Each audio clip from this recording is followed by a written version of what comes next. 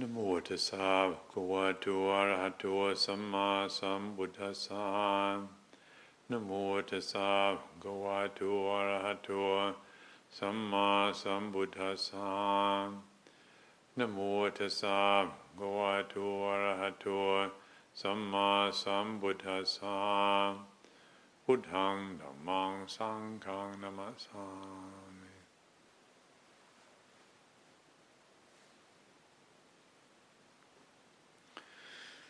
The fact that all of us are here in this place, engaged in this path of practice, I expect means that we would all feel grateful for this teaching that we've just been reciting, the Dhammacakkappavattana Sutta. That the good fortune we have to be able to develop our lives around a teaching that points so directly at reality. That's what this discourse is about, and it's not, the Buddha certainly was not giving us a feel-good belief system. In the encouragement that we receive in this path of practice is to receive all the experiences we have, the agreeable and the disagreeable, consciously, and to be willing to learn from everything. And since so much of life is sorting out suffering, it's a great fortune that we have such a clear presentation of a path of practice which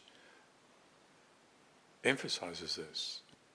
There's no turning away from the pain of life, but a turning towards it, and how to train our faculties to be able to turn towards it so we can receive whatever life presents us with. For many of us, it's carrying around a burden of unreceived life, unreceived pain. Pain is natural, it comes to all of us, and stubbing your toe or disappointment and misunderstanding, loss, and getting sick, all of these disagreeable experiences come to all of us. And the encouragement in the Buddha's teaching is to generate an interest in learning what we need to learn. What we need to learn is how to be more honest in how we complicate life. Life is like this. There are joys and there are sorrows. There's gladness and there's sadness. There's success and there's failures. And the experiences are all to be received, and yet for a large part of the time we are exercising our abilities to control life by denying experiences that we find disagreeable, and so these accumulate, and so as the years go by we build up this burden of unreceived pain, unreceived difficulty. And I sometimes wonder about what happens when we lose a loved one, somebody perhaps quite old and they were sick and it was understood that they were dying, and yet when they do die there can still be a tremendous grief.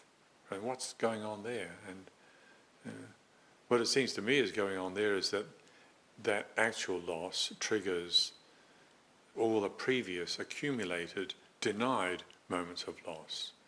Who knows how far back when we lose loved ones and suffer the pain of loss, do we have the skill to be able to receive it and to let it move through us and teach us how to accord with life, or do we work to avoid it, to lock it away? And to the degree that we do lock it away, then when something comes along, like the loss of a loved one, there it is, it all comes back to us, and we can be, if we're not careful, we can be overwhelmed by grief. So a big part of this training and this encouragement in this journey is to learn how to be more honest with ourselves about how we complicate life. Life always has been this way, agreeable and disagreeable, and not many of us manage to move through this experience with equanimity, with clarity, with balance. We easily go out of balance and lose equanimity and get caught up in struggling. So the Buddha didn't want us to struggle, and so he gave us this encouragement to pay attention to suffering, and there's also the suggestion that when we do pay attention and there is understanding, then there can be a letting go. It can be a letting go of suffering, an ending to the struggle. So learning to be more honest, increasingly more honest about how we complicate life and turn it into a struggle, when in fact that's not an obligation.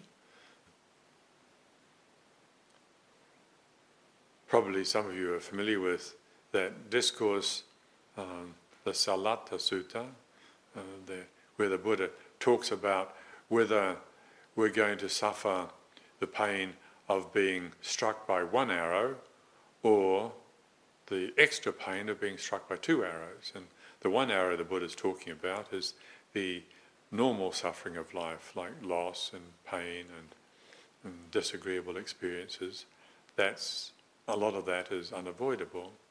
But the second arrow the Buddha was suggesting is where, through a lack of proper understanding, a lack of clear perspective, we then get lost in saying it shouldn't be this way. We complicate it.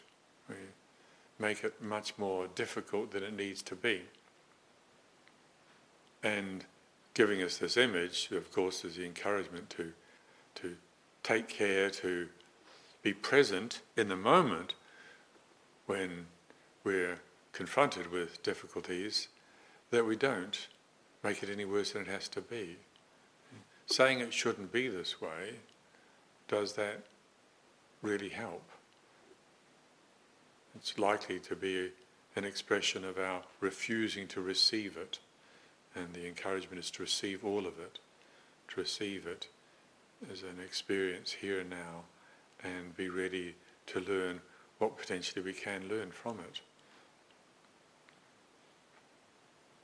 When I was back in New Zealand a few years ago, I think, if I remember correctly, somebody reported to me this radio interview that was conducted with the Dalai Lama, who had been visiting New Zealand. And as interviewers sometimes do, I understand he was prodding the Dalai Lama to get a reaction out of him, and he asked him a pretty blunt question, saying, "Don't you get angry when you think about what the Chinese did to your country?" And the Dalai Lama replied, he said, I can't afford to get angry. If I get angry, I lose my intelligence.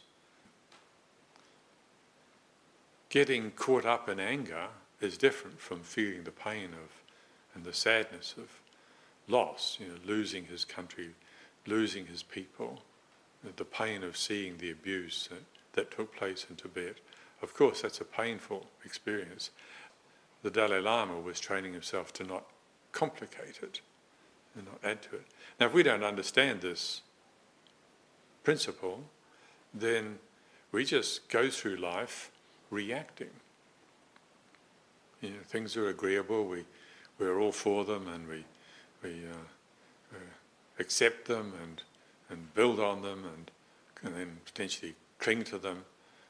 And if they're disagreeable, then we tend to just blindly reject them. And in so doing, we divide ourselves, and life becomes a painful struggle. For many people, it is a painful struggle. But does it really have to be that way?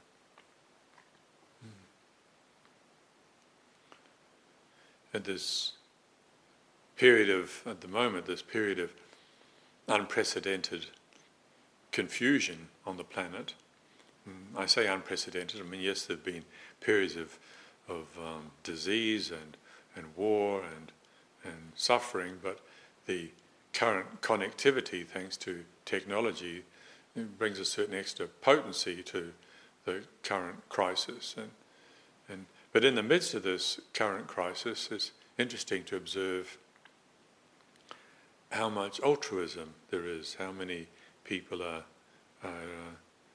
exercising their kindness and generosity and consideration for others, and certainly a beautiful thing to witness. However, the question arises in my mind, if being considerate leads to well-being, if being kind leads to well-being, if being generous leads to well-being, why is it that when there isn't a crisis that so many revert to self-referencing and to meanness and to lack of consideration? And that's pretty regrettable. And so what's going on there? I'm not claiming to have the answer to that, but I do think it's really worth considering. In terms of reality, being generous and kind and caring leads to well-being. And yet, I would think we'd all agree there's not an excess of kindness and generosity and caring in our world.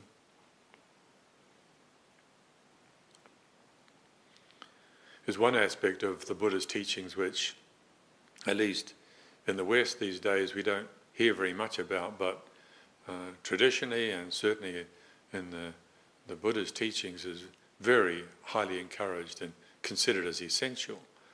And that's what's called, in the Pali tradition, is called Indriya Samvara. So we hear a lot about developing samadhi and developing wisdom and developing compassion, but as far as I can tell, there's not a lot about developing Indriya Samvara, and yet this is essential. Indriya Samvara I translate as conscious composure. Conscious composure is something we can cultivate, something we have to cultivate. The opposite is heedless reactivity. So when we hear a sound that's agreeable or disagreeable, is there the composure to receive it and see how it affects us? Does it trigger like or dislike? And then can we accord with it skillfully? Or do we just get pulled into liking or disliking? Or if we taste a flavour that is agreeable or disagreeable, is there the composure? Is there the restraint? Is there containment to be able to see how it gives rise to liking or disliking? Or do we just get lost in those movements of mind, liking and disliking? The getting lost is the problem. There's always going to be sights and sounds and smells and so on that we find agreeable or disagreeable. Getting lost in them is where we create suffering. We end up struggling with life. And so Indriya means the senses and Samvara is restraint. So this, what I'm calling conscious composure, is something that if we haven't cultivated it, then really we're victims. We make ourselves victims of conditioning. It's just, you dislike something, you tend to reject it, and then we reject it. Doesn't mean it goes away, it just gets locked into our system, locked into our mental system, emotional system, physical system, nervous system, and then little by little we build up this big burden which is very heavy and difficult to carry. And I would suggest it's this burden that obstructs our awareness, so we don't see that which is really beautiful in life, like the potential for being kind, the potential for being selfless, the potential for being generous, the potential for cultivating goodness and contributing to one's own well-being, the well-being of others. That seeing, that possibility gets obscured in part because we're carrying this burden of unreceived life, accumulated pain. It's like it kind of numbs us, and we end up being insensitive and doing things and saying things and thinking things that don't generate well-being for ourselves and others. In fact, make things worse. maybe you've noticed how when a cat gets a wound and the wound starts to heal and then the cat won't stop scratching it, and so and it gets infected again. And so what do? You have to tie the cat's paws up so that it can't scratch itself, and that's because the cat doesn't have sufficient discriminative intelligence to be able to reflect on cause and effect. Yes, there's this wound, and yes, it'd be good to be free from the wound. It's itchy, and so the cat doesn't have that capacity for contemplating cause and effect, and so it just scratches it and gets worse. But this is a predicament that many human beings find themselves in when we don't exercise composure, when we don't we don't intentionally inhibit the conditioned reaction. It may not sound like much, but it's actually a big deal. In the monastic training, it's talked about as these 3 practices which are always right to do. Sometimes you find monks or nuns questioning, should I do this practice, should I do that practice, should I do the all-night sitters practice and not lie down to sleep, or should I do concentration practice, or should I do meditation on leading to insight, and there's questions about what practice is suitable at what time. But it's understood that there's 3 practices which are always suitable, and the first one of them is Indriya Samvara, or conscious composure, the cultivation of conscious composure. The second one is moderation with eating, and the third one is a commitment to wakefulness. So this cultivation of conscious composure is always beneficial. It's always something that we can do. And part of it is remembering we have this facility that not all animals have, and human animals do, to reflect on cause and effect. And does this help or does it not help?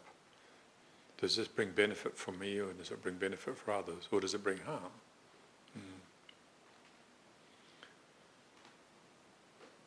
So it's as an example, it's like in Alexander technique, those of you that are familiar with it, there's a understanding that there's a need to intentionally inhibit the contraction of muscles in the body, which throw the body out of balance. Of course, it's not just the technique. The technique is aimed at finding balance, presence, so that the being can function in an optimal manner. Technique is important. The teacher pointing out the tendency to contract and to constrict at a certain point in a certain manner, and then learning how to intentionally inhibit that. Well, on other levels, more subtle levels, not just on the level of the body, but also on the level of emotional reactions, do we have to follow our painful impulses with anger? Do we have to follow the inclination to be afraid with clinging and getting anxious? Last week I spoke about the regrettable condition that so many of us suffer from, and I was calling the compulsive judging disorder. And if any of you have been watching that, you can see how challenging it can be to inhibit the reaction to that.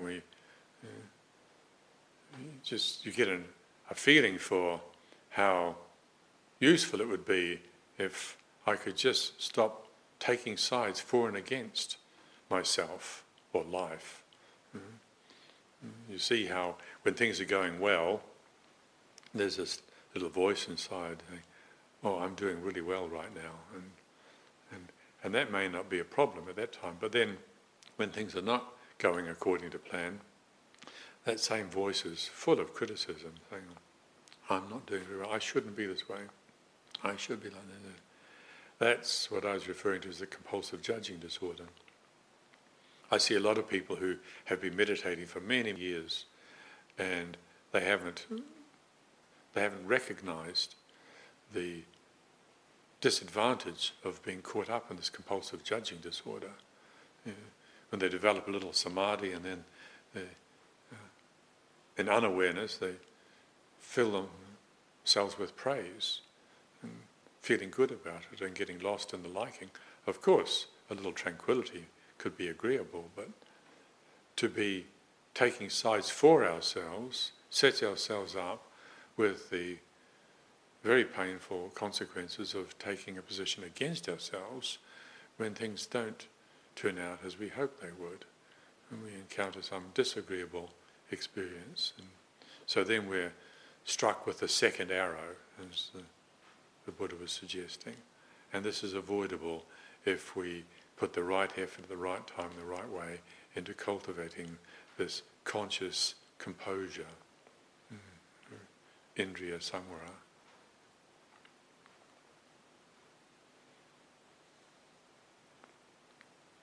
Not suggesting that it's easy, like with the compulsive judging disorder, these people that I've noticed who, after many years of meditation, are still so full of self-criticism.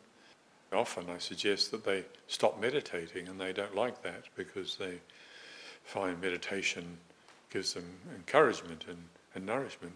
In fact, in some ways, they're making things worse if they're going into subtle mind states and still taking a position for and against themselves. They become deeply divided, and it's very difficult to correct that. So I strongly encourage some people just stop meditating, or at least instead of always meditating, sometimes just sit in a chair and intentionally don't meditate, intentionally do nothing. Sit in a chair, comfortable, and refuse to meditate. Maybe it's your time to meditate, but you don't do it. You go sit in a chair and just consciously, intentionally not meditate, and see what happens.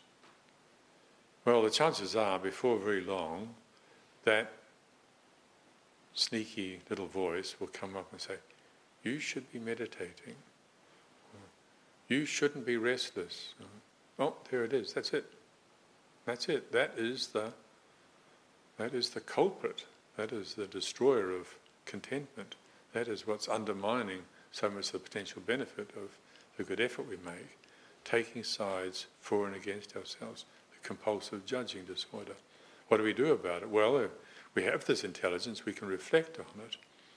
Do we judge the judging mind? Well, you can. You say, "Oh, I shouldn't be judging," but that's fairly superficial. Maybe we can also just drop in the suggestion, okay, judging mind, right, okay, I see you, judging mind, yes, there you are. Of course, you've been conditioned that way. Of course, that's what they taught us at school. The more often we can say, "I know," and put our hands up, the more praise we get, and discriminative intelligence is intensely praised, and so we become identified as it, so it's understandable that it's there. There is also the potential for knowing that discriminative tendency of mind, that picking and choosing, to make the suggestion of being aware, simply being aware, silent awareness, silently observing the judging mind. And if it helps, you drop in the suggestion, no judging the judging mind, no judging the judging mind, no judging the judging mind. I don't have to judge the judging mind. The judging mind is just like this. It's just a tendency. It's just a cloud that passes across the sky. You can hate it if you like, but it doesn't make a great deal of difference. Liking and disliking the clouds doesn't make a great deal of difference. If we can allow that movement to take place according to nature, without following the heedless reactivity of blindly reacting, and the heedless reactivity of following our moods, then there's a chance the peacefulness of mind won't be disturbed. So this is applying this exercise of conscious composure with regards to that tendency of mind, compulsively judging. It can be very painful. And why is it so painful? Because we can't inhibit our reaction. We're enslaved to heedless reactivity. So getting this message I think is tremendously important. And on my own reflection, and what, for instance, when this current crisis passes away, what can we learn from it? That altruism we can see at the moment, how can we build on that? How can we avoid falling back into self-referencing? What can we learn from this, and how can we build on the altruism, on the goodness that is being demonstrated? Well, I would suggest that recognizing the benefit of this ability we have as human beings to intentionally inhibit our reactivity, to cultivate conscious composure, so that we're not just driven by habitual tendencies. Something as simple and mundane as how we relate to our mobile phone, like you get a little ding or a little buzz from which says you've got a message coming in, and do you have to reach out and pick it up straight away? You hear a lot these days talk about dopamine and dopamine hits and whatever it is the brain gives off that suggests that you're going to feel good in a minute. The feel-good factor is about to increase. You pick up your phone and somebody's just liked you or cares about you. Do we have to immediately reach out and pick up the phone? Or, like the cat inhibiting its, scratching its wound, can we choose to not react? Well, we can actually, potentially. Now, just using willful repression, that's not going to last forever. It's very energy extravagant. We might have to start off with willful, you're just going like clenching your fist and I'm not going to touch my phone, I'm not going to touch my phone. Maybe we have to start like that. That's like Ajahn Chah used to talk about how exercising restraint, and said in the beginning it's like Sila Dhamma, Sila Dhamma, Sila Dhamma. It's like the Dhamma of restraint. But then eventually it's Dhamma Dhamma, Dhamma Dhamma, which is basically there's restraint based on understanding. It's very different. If we receive moralistic injunctions to not react when the phone rings, well, they can be building up a counter-reaction and make things even more imbalanced. But if it's based on wise reflection, recognizing that if we don't develop this spiritual muscle, so to speak, to inhibit heedless reactivity, then we're enslaved to it. I also personally developed this when I'm sending text messages to people. I know a lot of people use a different language which I sometimes can't understand, text speak, and everything's abbreviated, and I have a fondness for being a bit speedy anyway, so I choose to refuse to learn text speak, and I write my text messages more or less as I would write a normal letter. I spell it out and even use punctuation. I don't want to be driven by the force of technology, which is very speedy. It's not harmonious with much of us. The body can't keep up with the speed of technology, and so I choose to slow down. And similar to how for years I've resisted the idea of having a microwave oven in the monastery here.